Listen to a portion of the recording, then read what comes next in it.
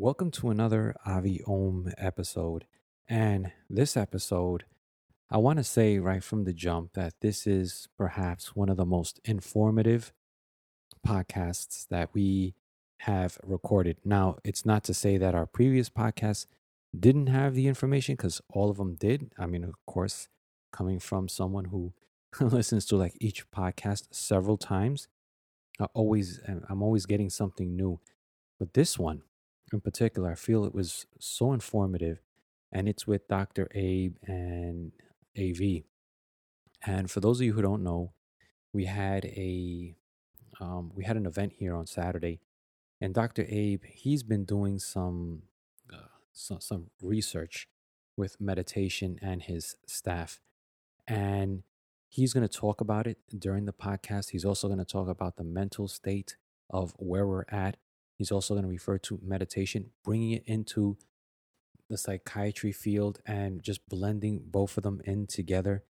And it's just all I have to say is that it's a great, great conversation. And he's Dr. Abe. He's a neurology certified psychiatry at the University of Pittsburgh. And so he does work there and he came here. He's now transferred to California since, and so he's working out of another hospital there as he has done that.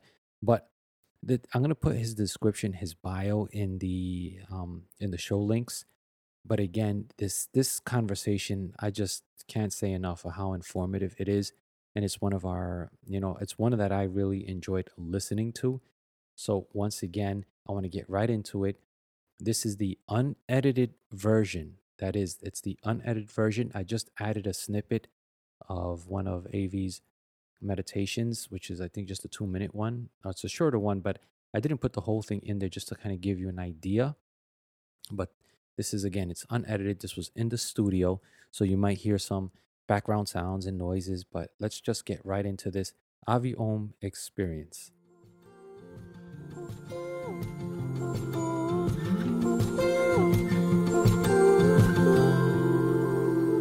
When I grow up, it's this path I will follow. I will sail the seas in this ship in a bottle.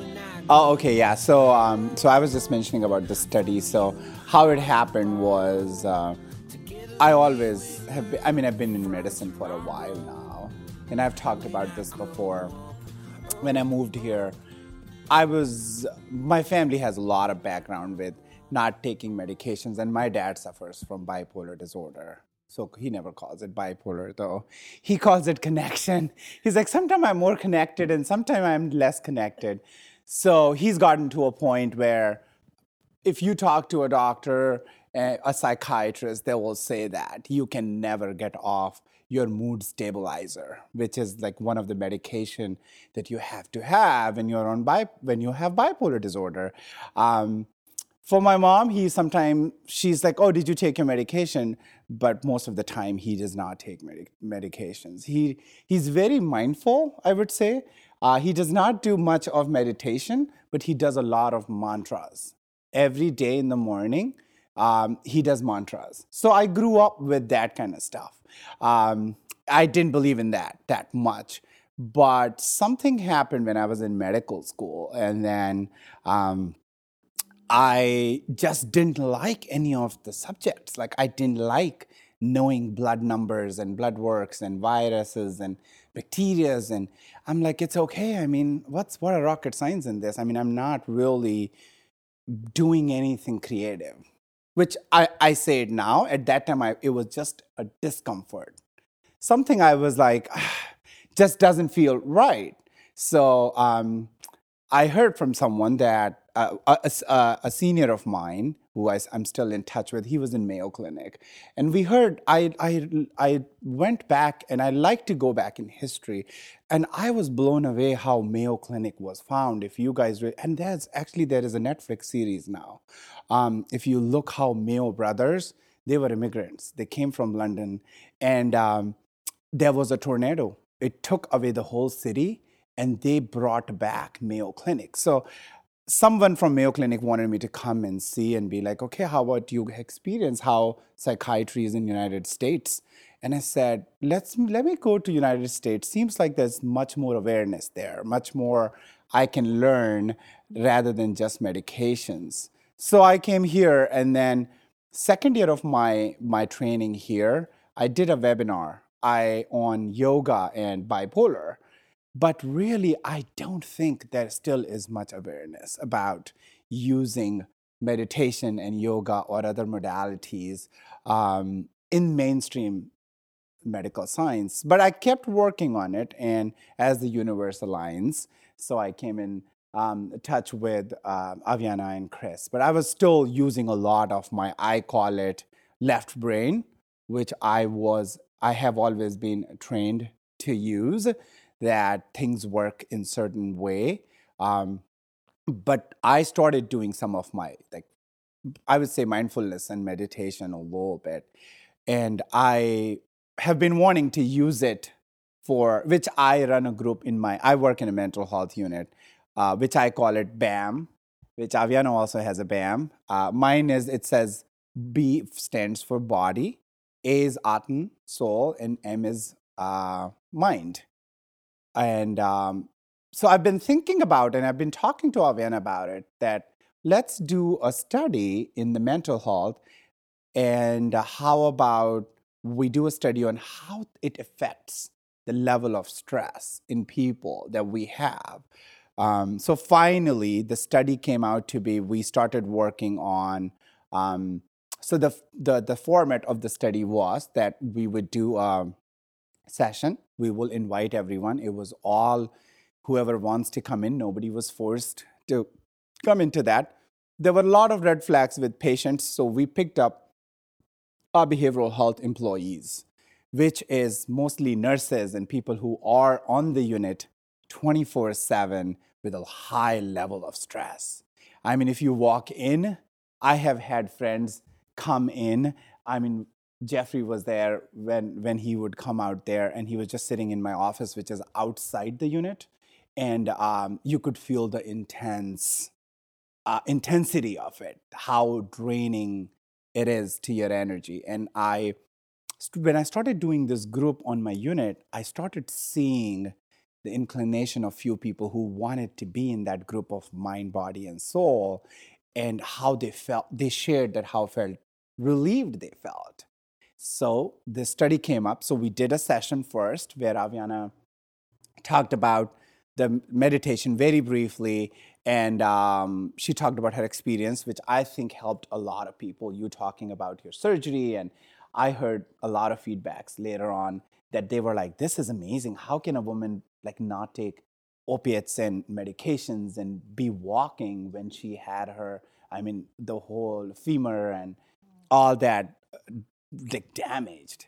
So they were really, really touched. And as we always talk, always share your story. Your stories, it echoes with a lot of people and it changes life. Very, very important to share your story. So I kind of always start with how I reflect back with growing in childhood and with my dad. So session happened. We have 60 staff. We invited everyone. So 22 people signed up for the study. So everybody was welcomed. If you don't want to, you can leave. 22 signed up. So what did they sign up for? They signed up for a stress scale. So we did, at that time, we did a stress scale, which is called PSS, Perceived Stress Scale. How stressed you are or you've been feeling in past 1 month. They were given, it was a big session of an hour and a half. Second, we gave them a subjective happiness scale. How happy are you? Or how happy have you been in for past 1 month?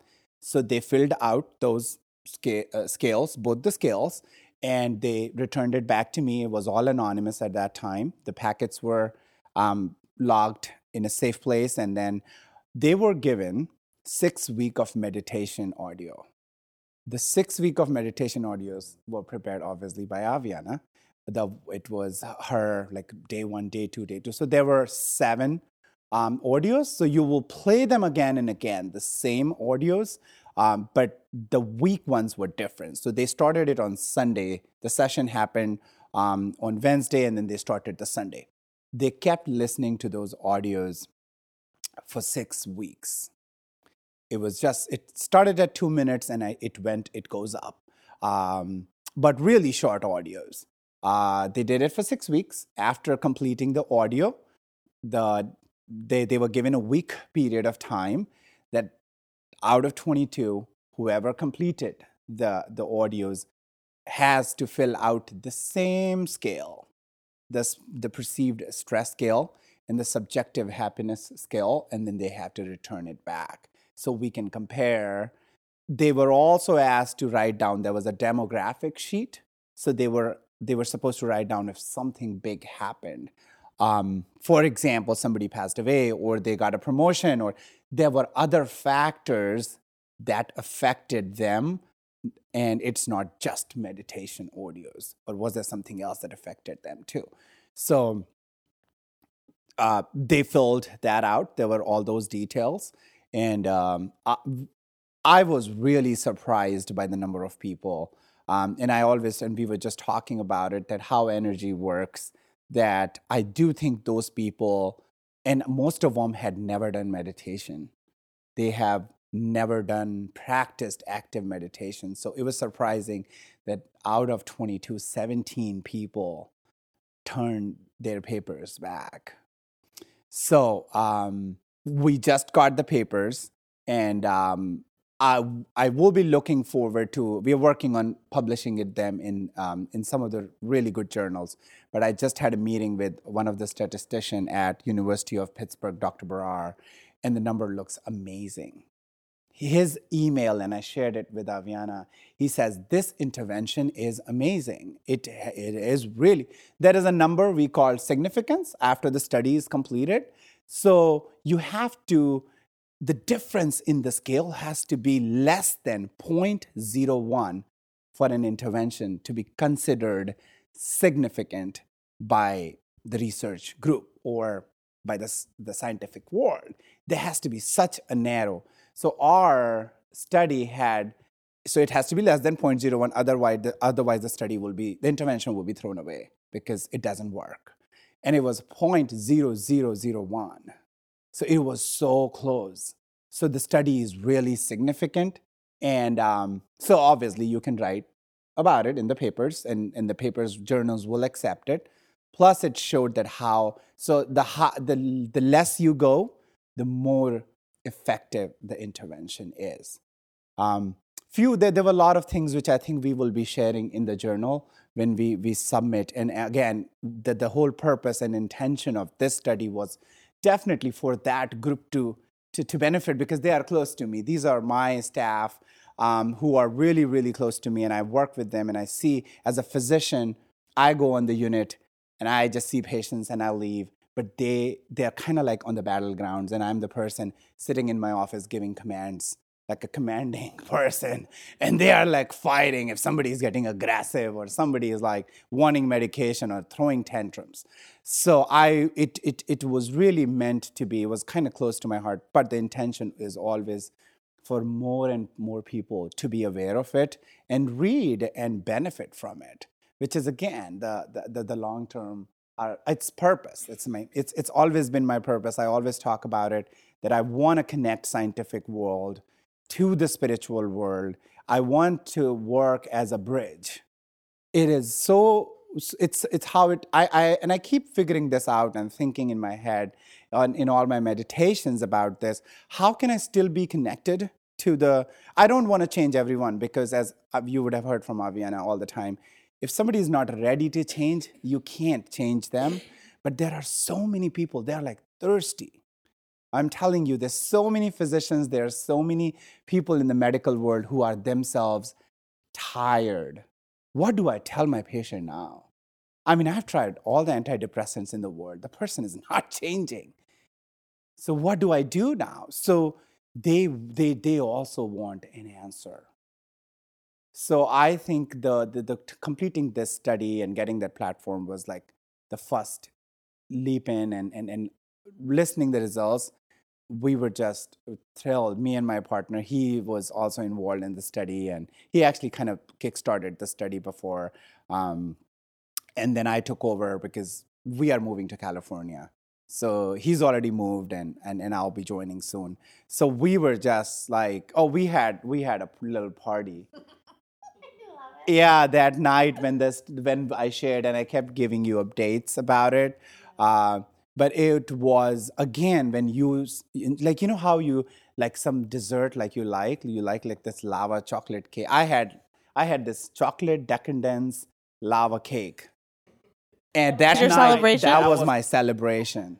And I was like, yeah. Clyde was like, you need to go and celebrate, to go out somewhere. And I was like, because I have stopped drinking coffee, and then I've cut down my alcohol. So, and it was reasons for my reflux because it was causing a lot of reflux. So I've moved on to tea, and I was like, okay, I can go, but how do I celebrate? And I said, I'm gonna pick the yummiest dessert because that's gonna be like a high for me. And it was yummy and it was good, and we celebrated it with the chocolate lava cake decadence, something I'm probably mixing the name, but it was good. So yeah, that was our study. So the next stage, we were just talking that I said to Aviana, and I was thinking actually this on my way driving, was how about I compare the people who are totally not prepared, and then they don't know what meditation is. They did the study and compare those people with the group that's already very conscious and aware and already doing mindfulness or meditation. Let's see how much difference if I use the same audios, same meditation, same voice, same energy, and then I use same questionnaires, just the scales, and we do the same thing for 6 weeks, and then we see how does it change people. Does it go up, down? I mean, Aviana was very clear that it's gonna work. I had my left brain was poop popping up, and I was like, there were a lot of, I mean, we shared and we talked. There was a lot of hurdles. It was not easy road. There was a lot of energies. Where there was a point where study just shut down. It was not going to happen. And we talked about it. Mm-hmm. That was the preface to the whole study. There was some, interjections, what we'll call them. But what was also nice is that I got to Zoom with all the staff before they started the recordings. And one of the things that I shared with you is that I knew it would work. I mean, you hope that it works. But when you see the people and you see how exhausted and fatigued that they are. I mean, I'm looking through a camera to these people and I can see them and they can see me, and they are just completely depleted. And so what I was praying for was that, sometimes when you share your story, which that's what you share with me afterwards, that there was some similarities with them of their own trauma, and that if someone else goes through that trauma, then, well, maybe they can go through that trauma too. So that was part of the inclination. But as I'm seeing these people, I'm like, oh my gosh, they're not going to stick with it, because we know the 6-week study is, we're recommending that they meditate every single day. You can't force them, you're not providing a room for them. They completely have to do this on their own free will. And so for those of us that have a practice, there are still times like, I don't have time to meditate. But these are people who've never meditated. Mm-hmm. So the odds were against us. They're completely fatigued out. They have no one for accountability. They just have to push something, the play on a recording. They listen to the same thing, every day. And let's just pray that it works. So, statistics, I don't know what the statistic is, but when you do these surveys, I mean, I think you maybe get 10% back. And to get this amount of feedback back was like, holy cow, these people were experiencing massive shift. And so, and then when the results, the results that you shared was, significant. It's like, holy, if we can penetrate people who have zero experience and are completely depleted, imagine the impact that can be if we spread this worldwide. Yeah. Yeah, and I wanted to add one thing is about the stories. The one story, and I want to give this as an example, and I really wanted to talk about this. I wanted to share it first with you. Probably I'll share it here. I feel like how if a single person, and again, this is all about how hashtag Me Too movement or any of these movements, I think they all start, any movement starts with a story and not going just about the big movements, just example related to our study, how Aviana sharing her story. I was so thankful in that Zoom you shared your story because I do think that stuck with a lot of people. A lot of people are in pain. If you ask the core reason why people are stuck there, be it a mental health patient or be it my staff, though we did the study on the staff, the reason is pain. We can put band-aids on it, but unless and until you're ready to go deep in and get that pain out, the blood will keep oozing. So that story stuck with them, and now I can share at least out of those 17, 3 to 4 people's story, and one of them I'm going to share it with you. This one, a nurse, she shared with me that, and this is like at the end of the study, and she was like, this was so helpful. And you know what, Dr. Rai, what I have done? And I'm like, oh, what have you done? So we asked, if you remember during the session you did, that would it be okay for kids to listen to the audios or do the mindfulness practice? And we said, yes, it should be okay for anyone. So it was so hard, like it was so touching for me. So she is, probably in 50s. She is a grandparent, so she has to babysit her grandkids. Her grandkids are just like running around, and she says, I never wanted to babysit them. So she put an intention out, and she said she already has a small room, and I shared with her how I wanted this study to be very ideal and create a space.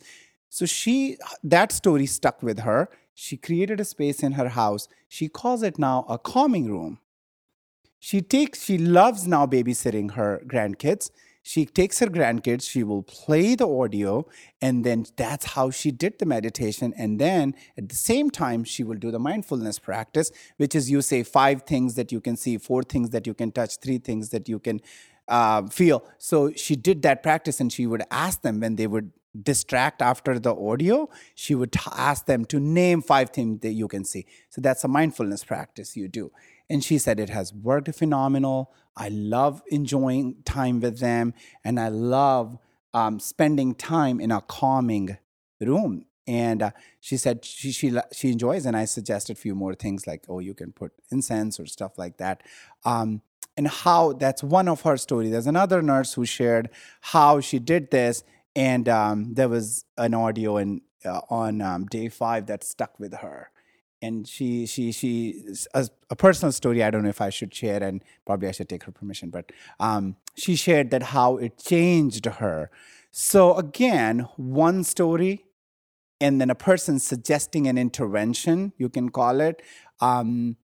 It sticks with one person, and now those people who were not talking about anything, they come up with their own stories. And that just was like eye-opening for me, that each of us are so valued with medications or with any kind of disorder, or I many times call it labels. We really keep them at the same pedestal and be like, okay, all of you are getting this. Not knowing what their individual journey, what their individual pain level, what their individual sufferings have been and what they've been through. And you just feel like with that Band-Aid, you can cover everything. I don't think you can. Because if you sit down with these people, they have such unique stories that needs probably unique meditation catered toward them. Like this today, you asked me, do you want clarity? Do you? Right. You got on the chakra bed, and I'm like, what is it that you want to intend? You're like, clarity, which is why you saw probably the eyes. Yeah. Yeah, I had some visions when I was doing the chakra bed, so I just shared it with her. So I do think it's kind of to a point where Western medicine is at a point where I know it's okay to give medications to an extent, but they need something more, because you need to hear the story, what their story is and what is that telling you, so that you can offer probably, okay, this person needs more clarity, more self-love. So let's play self-love audio of meditation, or provide them with these resources that they can practice self-love in their surrounding along with the treatment. Or then, because the treatment is fine, but if there's no healing, they're not gonna they're not gonna change, which is, I see, is the biggest. But I do feel things are changing. When people say that the Western medicine, it is kind of in a space, but I feel like there's a lot of other people with the light coming in and kind of like showing Western medicine that it's time, you need to integrate, or you need to bring a change. Because I'm telling you, there are psychiatrists and there are physicians who are kind of getting tired of the same pattern. You can talk about opioid epidemic. You can talk about now it's becoming crystal meth epidemic, or any epidemics. So there is this irritability and frustration, which it's hard to explain it to them, but I think it's changing, and it will change.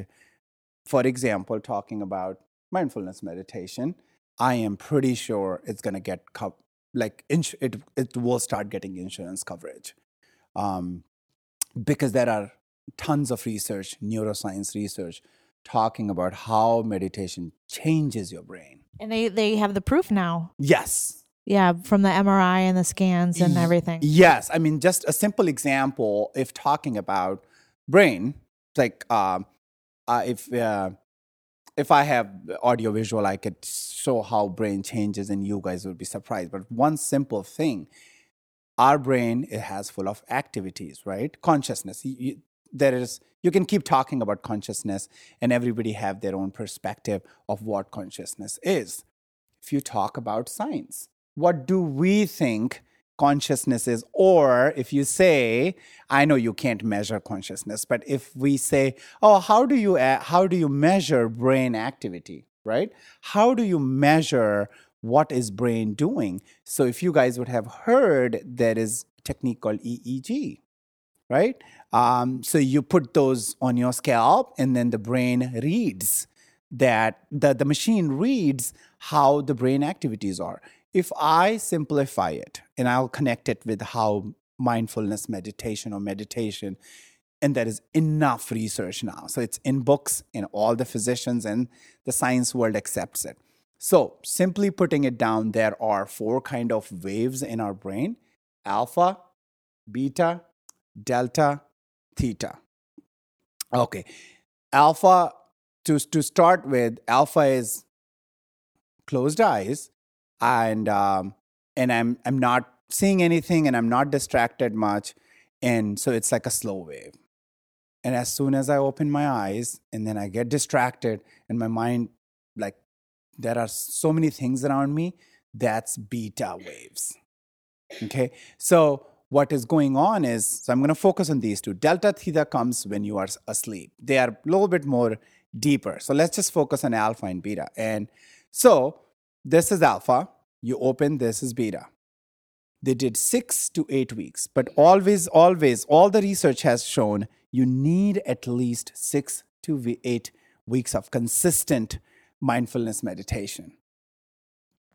They put people in the study, patients and other common people, and then they wanted to see how the brainwave changes. Does it help? So as I explained, alpha is eyes closed, so definitely much calmer and slower wave.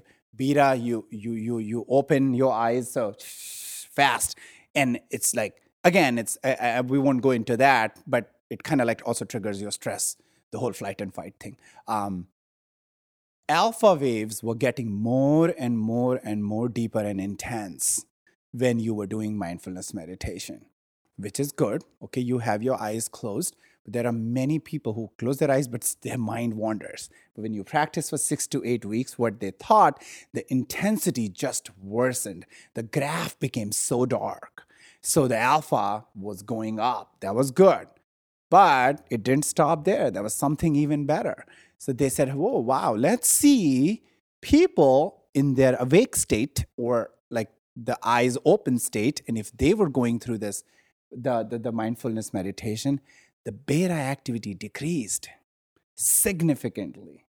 So what they said, it not only, so the brain activity it's not just affecting when your eyes are closed, but it is also affecting the phase of your brain activity. So it's decreasing all that noisiness and loudness all around. So that's just one example of the brain activity. You start going into, like you mentioned, the fMRIs. The biggest and the most amazing thing was there is a center in the brain, you call it memory center. It's called hippocampus. People who kept doing 8 weeks of mindfulness meditation, the thickness of that center just increased. So that your memory improved. And now here, when I'm talking about memory, I'm not just talking about, what did the memory based on what did I wear 3 months ago or whatever, like those memory in the life. It's also about emotions. The emotion center and the memory center, right, sitting next to each other, amygdala. And so that was strengthening. Those circuits were starting to strengthen with the meditation. And the hippocampus strengthening was related to a lot of increase and better quality of life in those people who were doing mindfulness meditation. And I think I shared it with you. There were few studies, not many, but there were few studies which looked into people taking antidepressants. So what are antidepressants? There is this chemical called serotonin, which is, they call it happy chemical, and it is a neurochemical in the brain. So when you take antidepressants, let alone tons of side effects that you have from them. So they measured that. Let's compare that how much is serotonin is produced and it goes up when you take antidepressant. And they took a group of other people, which this is a study which a lot of people would maybe raise questions about. But I think it is still important to mention this because of these study even being done and being successful. So they did meditation, mindfulness meditation. They had exact same amount of increase in the serotonin level. Yay. So yes, and yay, maybe like a big yay. So it at least tells us, come on guys, start incorporating it. I am not telling you if your patient is not ready to stop taking pills that they are taking or they are on, then at least start using these modalities so that at least you can cut down. And I've been a part of some studies on ashwagandha where you would add ashwagandha. This is a totally different topic of herbs so that you don't have to go up on the dose of the medication because, come on, not even a single psychiatrist would say anything to me when I say this. Most of the psychiatric medication, you have the first conversation you start with the patient, you have to tell them what side effects are. You have to, because everything comes with a side effect. It's an extra chemical you're putting in your brain. It is a chemical from outside. It's a neurochemical, which is a part of the brain, but it is an outside chemical. So it was just amazing that how that there are studies coming out now of the meditation and then I think it's not just meditation. The papers are when we talk about scientific papers and reviews, we really have to focus on one thing, like cause and effect. Oh, I did this, it causes this. But I think when you, like, for example, you wanted your son to be here today, right? So it does not. But when you take an antidepressant for me, would you want that to be given to your son? Never. You would not want him to touch that pill box. But when you take meditation home, you want to give it to everyone. And even if you don't want to, it will still trickle down to everyone in one way or another. Osmosis, right? Energy. Osmosis, absorb. It's good energy. It is. It is good energy. I mean, yeah, it is. The good energy is. It just. I mean, you would feel when you walk in the studio. Yeah, well, and that's something that, I've been in session all day today, and every person that came in today was a new person, a new perspective. So they'd never been in the studio before. And so we had some people come through the front door, we had some people come through the back door, and they would we like to watch, their face, and they just come in and go, oh, because they can feel that presence. And they said, well, what is it that you do here? What is it that I'm feeling in here? And I said, well, it's the energy that's infused in here. You can feel that presence and that energy. And I will tell you, I mean, this is again going a little bit back in the history, but I keep talking about Western medicine. Like I told you, I mean, every time, and I've actually just been doing meditation like on and off, still not every day consistent. I was just talking to her about that. I look at my Insight timer, and today I was doing my meditation, and I'm like, damn, I didn't do it from Thursday, because I usually try to hold myself accountable. So I do Insight timer, and it kind of like adds like, you did Monday, Tuesday, Wednesday, Thursday, Wednesday, and then I didn't do Thursday and Friday and Saturday. No, I did this morning. So there was a lapse. But I have been pretty consistent for the past couple of years. Again, energy. I have been surrounding myself with the right intent. I mean, I was just talking to Aviana. I came in, I felt the energy. And as Aviana, we have this new house in California now. And one bedroom we have just changed. We just want it to be like a meditation room. We have made an intention that we will only allow people who are of the same energy. It's not like out of any ego or anything. It's just it will be a sacred space for us. We will only allow people to come in who share the same energy and same level of compassion and a lot of we feel comfortable with them. So purposely, intentionally, I got a townhouse where there is a living room, and being a physician and my partner, he's a nurse manager, so he's in an administrative level. You will have people and guests come in. Sometimes you can't say no to them, but I was like, I need an upper level where we just have a cat right now, but we want to get other kids, so we will have them up there. And so I just told Aviana, you guys have to come and visit us and then kind of like feel the energy and then suggest something to us. Then what else can we do to feel this way? You keep meditating in there. I mean, you keep meditating, you keep calling in all the positive energy, you keep adding. When you are there, we could do like a Facebook Live from there with Courtney, and she can call all the angels and... I love that part when you guys call all the guides and angels. Yes. It is just so calming. It feels like, they're around me when I'm listening to that Facebook Live. Well, and I think that's a good point because, this has been coming up a lot lately, so this is why I'm going to interject this for a second.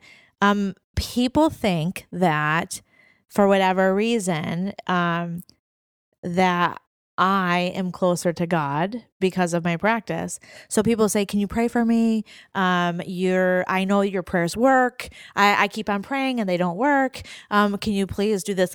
I mean, I get a ton of them a day. And I say this, I repeat to them, I'm not any closer to God. However, I practice a lot. I listen a lot to God. And so it's going back to our story and pain, we all have a story. We all have pain. We all have experiences. But if we're not, I think so many people have seen pain as shame or pain as guilt. And I feel that this epidemic of pain, it's almost cultivating to the surface where it's becoming increasingly painful. And we just want to push it down. We want to push it down and we want to push it down some more. And we're now to the place where it's just like, you know what? I'm not going to push it down anymore. the only way to move it is it has to come up and out.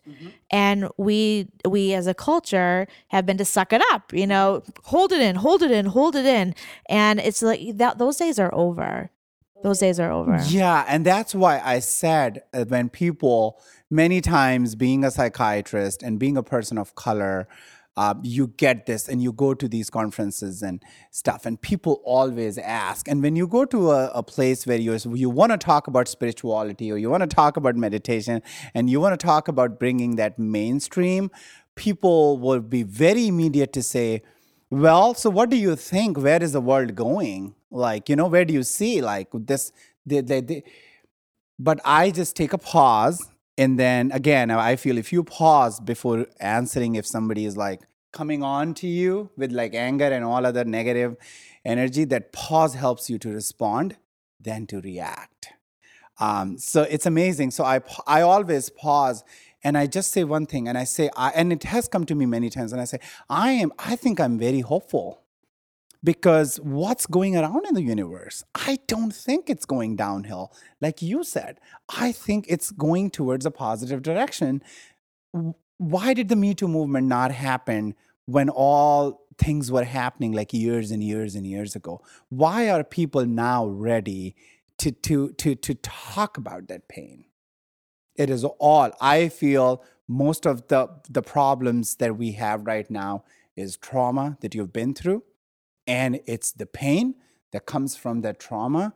It's just people are now trying to acknowledge that, yes, there are ways other than opiates, addiction, alcohol, if you want to go deep into it, sleeping too much, or even going and just spending your time somewhere where you should not be. Like being addicted to those 5 sensory things, there is something else that I can tap into. And that's the only pathway that I can tap into my pain. And that pain will become like a sweet pain and start coming out. And then you'll be like, oh, well, I feel good. Like I was floating today on that chakra bed. That, oh my God, I feel like good. Yeah. And because it's opening all those centers for you. Yeah. So it's interesting how many times, and I just presented our study at one of the really big nursing convention, and I talked about, and I said many times about how meditation and mindfulness meditation, these are all professionals sitting there, is not a woo-woo anymore. And feedbacks were amazing. This lady came up to me and she talked about Eckhart Tolle, and she was talking about, have I ever heard name of Eckhart Tolle? Or have a... She wanted to tell me about Power of Now, and it was just amazing. I'm like, girl, I think I was mistaken. I would have been talking about those topics because I purposely did not pick, because I didn't want it to be too much for everyone out there. But again, if you talk, it's a lot about, I think the pain thing and the stress or the trauma, these things are so interwoven and interconnected that stress is, again, the trauma, long-term trauma. The stress started when the trauma started, probably, which is when you were born, and then the environment that you were in. But I can best explain that stress, and it was so effective, and I want to share that because, again, I really rely, like Aviana said, in observing and listening to people. I love getting feedbacks, and I love listening to what somebody has to say. And it was amazing. One thing which I mentioned during my talk was about chronic stress. And I talked about flight and fight and how it affects your body. But I mentioned about how the chronic stress, if you want to visualize, because there were questions that, we work in an environment that we will be stressed. How do you define it? It's like chronic stress is something you are at your home, and I like giving examples. So it's like those dust, like, do you know those little particles?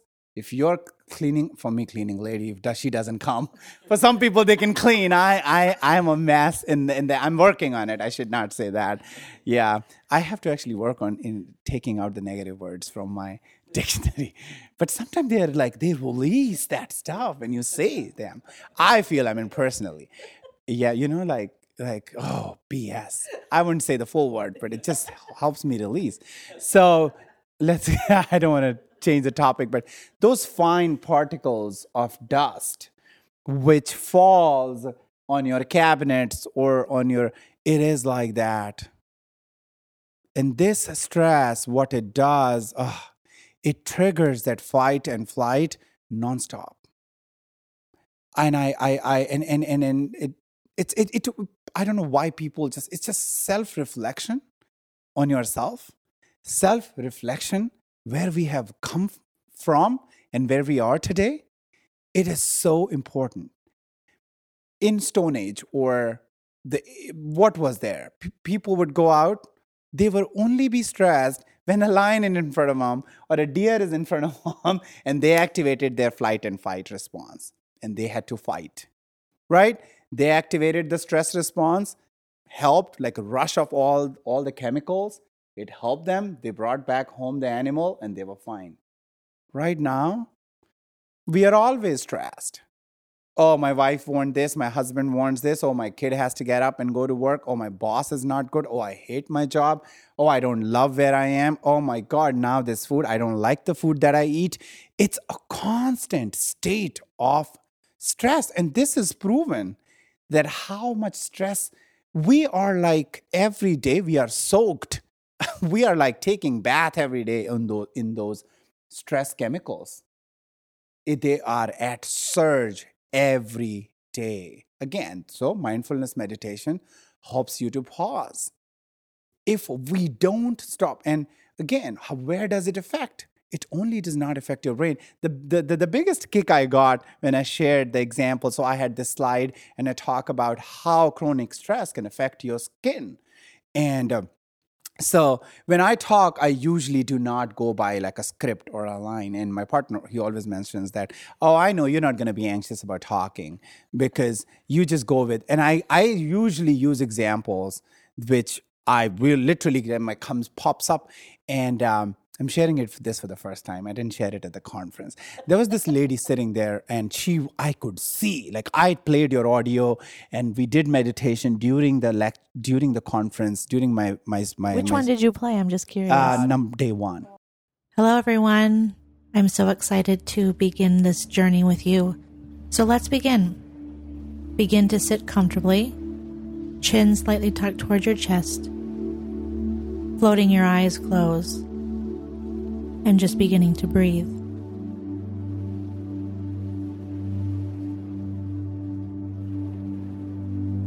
Creating space. Just allowing the body to become still.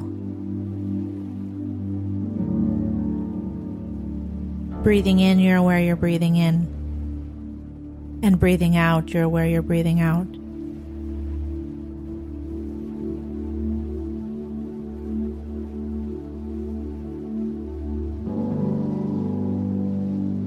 Becoming aware of the coolness move through your nose on your next inhale, and the warmth of air move through your nose on your exhale. Mindfully breathing.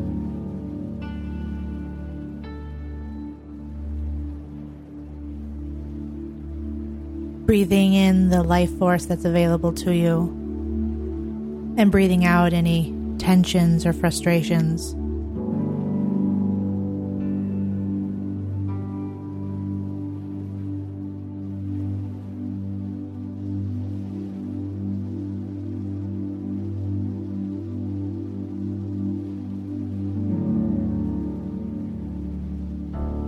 Breathing in a sense of peace and clarity,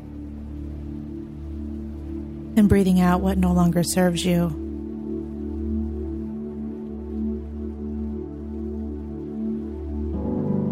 Breathing in energy and vitality. Breathing out frustration and exhaustion.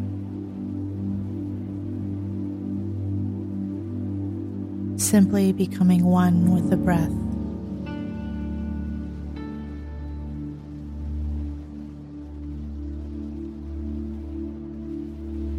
Mentally affirm, I am one.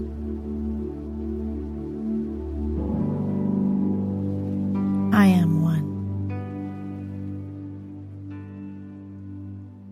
I am one. Because I wanted them to kind of like just get the intro. And it was 2 minutes because I was not expecting this crowd to last longer. And this lady, and I don't even know her name, was, it just, I don't know why, my like inside, I kept getting like attracted to her in a way that her energy was very distracting because she was not paying attention. But it was, I don't know why, it was very attracted to me.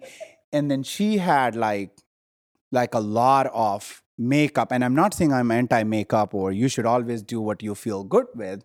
But she was just so distracted that her energy there was something in it. And it was so amazing. So I'm talking about the skin, and I'm talking about how if you are stressed, so your stress levels is high, your stress hormones are high, what they do is they start dehydrating your skin. And I mentioned, and I was like, no offense to any of the ladies in the crowd here. You can go ahead and try as much moisturizer on your skin or as much product you want to put on your skin. But if you are stressed, the stress chemicals are high, your skin is going to be dry. And you're going to start aging earlier. And I saw her eyes like lit up. And I got her attention. And I am telling you, I never thought of this example before. I usually never prepare too much for any of the talks much. And it was such an example that I was like, oh, well, I was never even like distracted by her. And I was like, well, she was, and then thereon, and she was spot on and she was listening. And I looked at her a couple of times. I am a speaker. I never like look at like people say, oh, if you're anxious, look at wall. I love having like eye contacts. And it was amazing. And I felt really good that at least I brought one soul back and she was able to pay attention to it. And it's amazing the stories and feedbacks that after the end. So this whole lecture was on Aviana's, our study of the mindfulness meditation and about stress. It was a lot of focus on stress and trauma. And the feedbacks were amazing how this one woman shared that now it makes so much sense and she should go ahead and do more of meditation or mindfulness, practice mindfulness, because she has been dealing with chronic illness. So any chronic illness, mental, medical, that brings us to the second study that I've been working on. Is I am actually doing blood works. I've been doing it for past 1 year. There is a blood level. If you have an integrative or a holistic physician, I would highly recommend to get your CRP level checked. It's not a specific blood test, but it tells you that if you have a chronic disease, then how bad is that? It could be any chronic disease. It could be a medical condition. Mostly the physicians use it right now for medical condition. So the study that I'm working on is I feel even the mental health illness or all different types of depression and bipolar and everything is an inflammation of the brain. 100% agree with Yes. you. So I have an integrative doctor. Mm-hmm. And when I was going through my autoimmune, which is when Western medicine does not have an answer to something, they'll say it's autoimmune. Yes. Which we all know and we all accept that. Yes. So, which I got answers since I went to non-traditional medicine. And I had inflammation, gluten toxicity, heavy metal toxicity, and there was no thyroid issue. There was no diabetes. There was none of that, which is where traditional medicine wanted to take me. And I'm like, that's not what's going on here. There's something else that I knew what was going on. And so we uncovered it all. The biggest thing, which I found fascinating, was the heavy metal poisoning, and which was environmental. So, and we never lived in Flint, so we didn't have, so it's just like, how in the world did these toxicity rates get so elevated? So she takes, 17 vials of blood, because they ran every test under the sun, and she gets back everything. And she's like, I want you to know that you would be a hot mess if you did not have your practice. Because she's like, your blood work is beautiful. So all we needed to do was change my food. That was it. She didn't reference one medication. There were some adrenal supplements, but there was nothing that I needed to do from a chemical state. And do you know what adrenals do? So adrenals are glands which are sitting right top of your kidney. So kidney is renal. Thing sitting on top of is adrenal. What do? They have all stress hormones. Their job is, by 5 senses, when you see, hear, or feel, or smell something, they send a signal to inside your brain. And I'm not going to go in details of the center, but there's center in the brain, which is, again, if you are you talk about spirituality and stuff, we talk a lot about hypothalamus, and we talk about third eye and the stuff, and they are connected to that pituitary gland, and all these glands are very, very, very, pineal gland is very connected with the spirituality. So that's a whole different topic. But it goes there, the signal goes there from outside, and then where does it go immediately? It goes to those adrenal glands, and it says, okay, I want, like pituitary, and then some hormones are produced, and they produce the steroids, the which we talked about, how it was so fascinating that when you are working, your stress level is down. Yes, and that was another thing too, because she couldn't I was a new case for her, because, I told her everything that I had done, and she's like, and it was with weight. I'm like, I can't seem to move this. And she's like, well, let's do. So then I did the saliva test and the hormone test and all the tests. And so, my stress levels were, we had to repeat the test twice because it was inconclusive. So the test originally, where my stress would spike as soon as I woke up and before I went to bed. I had zero stress throughout the day. And she's like, there's got to be something wrong with this. So we took it again, and the same exact thing. She goes, what is wrong with you? And she goes, I don't have a theory. She goes, do you have a theory? And I'm like, I absolutely have a theory. I said, I leave when I'm sleeping. We go home when we sleep. Mm-hmm. I come back into this presence, and my stress increases. When I'm tapped in, when I start meditating in the morning, when I'm tapped in, because you have to tap into that consciousness when you go into session. Mm-hmm. And then when I'm done with session, at the end of the day, is when my stress spikes again. Yeah. And so I'm connecting to that consciousness where there's zero stress. And then, so when I wake up and I go to bed, I'm in stress. Yeah.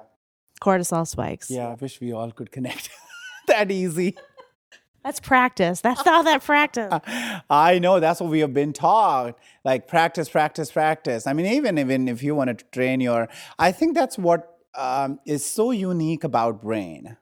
We talk about that, I don't think you just have to be right brain. Again, what Aviana is saying, only left side of your brain can do that practice thing. And then what kind of like comes out of it is this amazing dance between left and right side of the brain.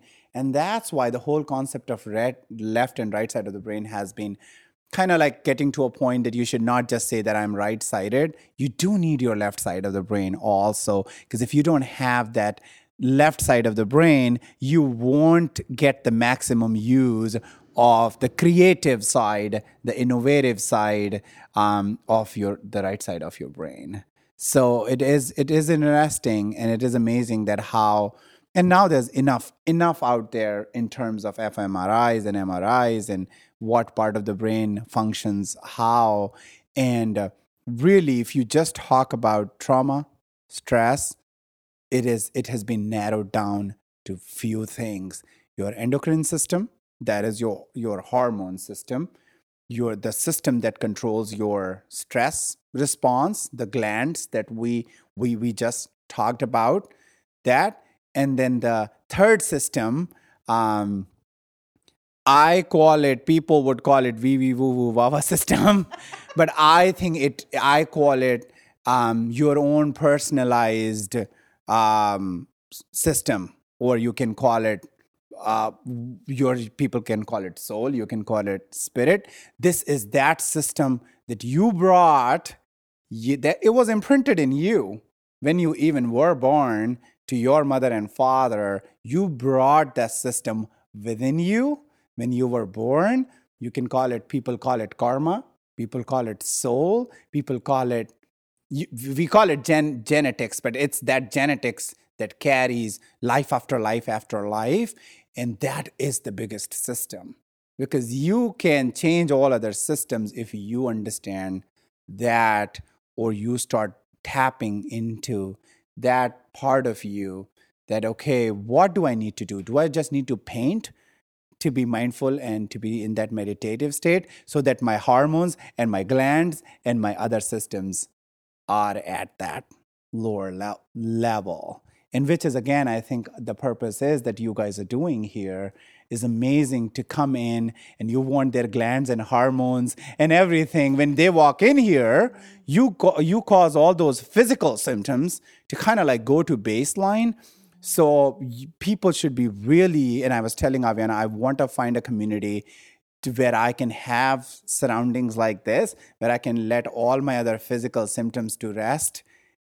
Only then I can tap into that third system that I have been carrying, and I will always carry, even in this physical body or other body that I take, or God knows what physical or form.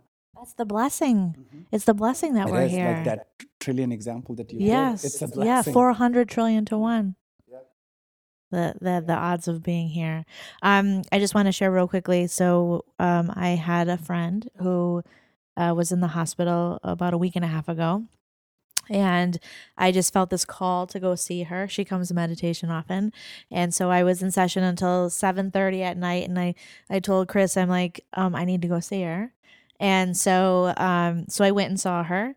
And I brought my little speaker and we chanted. I'm like, hey, we're going to chant tonight. And so we chanted, and she was all hooked up to all the monitors. And, so we went into our chant, and it was a 12-minute chant. And I was peeking because I was watching the monitors, because we know this works. But then when you get to see it in real life, and all of a sudden, like, her pulse just come right down. And I'm like, yes, it's working. Like, it's working. Within a few minutes, she was already in that space. Yeah. So one thing we have done, and we use that very actively, most actively when it's the evening time in my unit, the behavioral health unit that we work at. And there's this particular nurse. She's very, very, very like intuitive and inclined, and probably we should. She's been asking me to connect with you. But I have a firm belief, if you really want to connect, I mean, I definitely can. I've given websites, and you'll connect at the right time. And so we have started playing the meditation audios. There are certain patients, which, again, it's so funny how I met Aviana was, again, about she asking me like, oh, I hear voices, I see spirits, and I said, you are delusional. And it does. Never forget that. Yeah, I will never forget that. And then it was amazing. You don't tell the second part of the story, actually. The second part of the story is she says that, she says that, and I say her, oh, we call it you're delusional, or we call it psychotic. And then she gives me a hug, and I literally tell her, like, I feel like I'm hugging my mom. And my mom does have cheeks like her. And actually, my mom is coming in August to California. Maybe you guys should come out around then. Yeah. So it was just like you say out of the left brain, I call it, or judgment, or whatever you've been trained in, and you say that. And then your right brain gets activated, when I would say that because you hug a person and you just feel something which only your right brain can feel. So it was amazing. I do a lot of self-reflection back, so it was even when I meet people who energetically make me feel a little bit different. So I was like, oh yeah, that was interesting. I need to use my right brain more. She's psychotic and delusional, but she hugs nice. She hugs nice. So I'll take it. She made me feel better. After that, I didn't ask for fees after the diagnosis, but I did get some reimbursement in terms of feeling good. That's how it works. Yeah, it works. And what we have seen is, right now we have a really violent patient who has been there we haven't done a study on him, but she's been reporting to me lately for past few days and weeks that what she does is immediately, he likes listening to music, but at times he gets irritated with music. He's like he throws away because we have limited music. We're not going to bring CDs and stuff for them. So she started doing the meditation audios for him, and it was amazing that how it really, he goes to the calming room. We have this separate room we don't call it calming though, call it seclusion room or a quiet room. But I again, power of words. I usually tell, we try to use a lot of positive words when we are Maybe you should interacting. change the name of that room. I mean, papers I can't, but we call them quiet room now. Oh, okay, yeah. That was acceptable. Yeah. They won't change it to calming room, but yeah, it's called quiet room. But yes, it helps. It calms down, and then the voices thing. To be honest, I still don't 200% get it, but things keep coming to me. This morning, I was watching a YouTube video. It's strange, like how we met, and I'm coming today here, and I do some random. I only watch. Now my intention, I'm working on it. I only watch reality shows. I will watch shows like not. I'm gonna binge watch them, or something is on. I'll watch documentaries. I will watch something that has really happened. I will watch a lot of Netflix. You watched Heal a lot. I watched Heal a lot. I have watched it just recently finished it third time. Have you watched the Mantra one? Yes. There is a new one also called I Am Maurice. Probably if people who are going through a lot of stress and eating disorder or that kind of depression, and it is based on yoga. There's this very young female. She got her life back. What is it called? I Am Maurice. That's her name. Okay, that's our next cue. We'll probably watch that tonight. You will like it. Yeah, it was good. I love the fact that people are exchanging documentaries now instead of Avengers. No offense against Avengers. We're not. Probably he can edit that one. Although I did like Aquaman. He can, but still, I would tell you, even when I'm watching movies, I would watch comedy movies, but I would only watch probably the movies that's real. Yeah, Avengers people, I've never watched these stuff, so I didn't watch Avenger Endgame too. But they're good. I mean, they're good. But my point of saying that, because I knew I was going to rile Chris for a second, because he watches all those movies. But I like the fact that people are talking about documentaries now. Yes.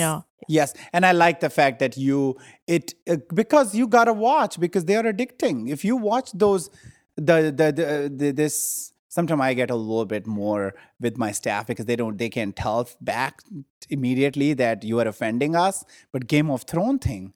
And then the parties and stuff they do with this. And it's not just anything against Game of Thrones. What I want people to know that is you have to really know. And I recently posted something on Facebook about addiction.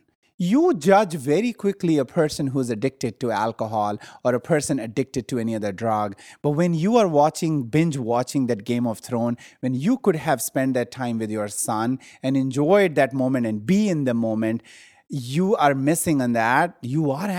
So addiction is nothing more than overconsumption of the five senses and just avoiding the deep-seated pain in there, if you can tap into that deep-seated pain and go and address it, that's how you address any kind of addiction. So Thank you for mentioning that, because I think that that's very important. Even like addicted to social media, addicted to any type of, it's everywhere. Yeah, it was so interesting that I was talking again. I'm going back to some of my talks, because most of the content that I really get comes from my talks. Again, from the feedbacks, was one topic about. I was talking about like stress and factors that cause stress. The one was social media and exposure, how we have like phones, and then we just have phones in the hand. And there were few these young nursing students that were sitting in the corner. So I really like to scan the room and be like how I can connect with them, because it is up to me if I can connect to everyone or if I can't, because there is something in me that kind of like keeps me, like, again, as I said, attracts me, but it's more of like a distraction, that how can you not listen to me? So it's yeah. So this young students were sitting, and they were attentive, but in between their energy was like going on and off and on and off. And I'm like, it's like flickering. I can't have this. Can you have a flickering like a light in your room? It just, isn't it like distracting? So it was distracting to me. So I kind of see my left brain want to prove a point. So I didn't say it. So I'm talking about factors, So when I do presentations, there will be medias and stuff, but I use a board most of the time to get attention. And it's not like I'm reading from a slide. So I go in social media was one topic. And I said to them about how social media is affecting us. We are spending too much time on the phone. And then this lady asks me a question, and she goes like, well, if you are on call, so she's a head nurse and she has to be on call on the weekend. When you are on call, you really cannot avoid that. And how can you be mindful of not using your phone when you are on call and you have to see a text all the time? So I'm like, well, that was a smart question, and I got a point, and I'm like, I'm going to answer her, and I will try to connect to these young students sitting there. And I was like, I totally agree with you. I can never ask you to not check your phone when you are on call, because I don't want you to lose your job, because I want you to keep your job. But immediately what clicked to me, and I said to her, but you can cut down on your Facebook time, Instagram time, and more of what you would have been seeing some of your daughters and granddaughters. I'm not saying that you are old, but spend so much time taking those selfies. And then immediately I see these group of young girls, like the nursing student, they just burst into laughter. And then they were attentive. Yeah. So it was so interesting. But we do, you see those, I don't even have that, but I mean, I have that, but I don't use it. It's called Snapchat. And it's all about selfies, I think. All those filters. Oh my God, let's not even talk about those filters. It is just crazy. But yes, so it's the social media and then overload of these. It's not just checking your phone. It's about the whole thing of those, I think, selfies. If they do a study, there is actually a term called selfitis. Itis means inflammation. Really? There is American Psychological Association has put down, it's kind of serious stuff. Selfitis is when you are using it. I don't remember, so I'm not going to say the exact amount of hours you spend taking your selfies or number of selfies you take. So it is a pathological condition, and they call it selfitis. Like arthritis. So itis is inflammation. When you do it in excess, then it can can harm your body. Really? Wow, that's fascinating. Yeah. I don't know if you guys can come through this. How much people share on Facebook? It is definitely a blessing, but sometimes it's just kind of turns into a lot of ranting and releasing, you could say. A lot of releasing, which is not very healthy at times. Which, I mean, sometimes I feel like at least they are saying something at a platform. I mean, but I don't know if it's really they're doing it to kind of release or attack. Attack the tension. A lot of low energy, negative energy stuff, which I keep. I mean, I'm not going to delete Facebook, but I do like Instagram better in that sense. But yeah, social media is it's the biggest blessing we have. Especially if you're using it for positive purposes. The positive purpose. Yeah. I think maybe now we open it up to see if anyone has any questions. And all that I do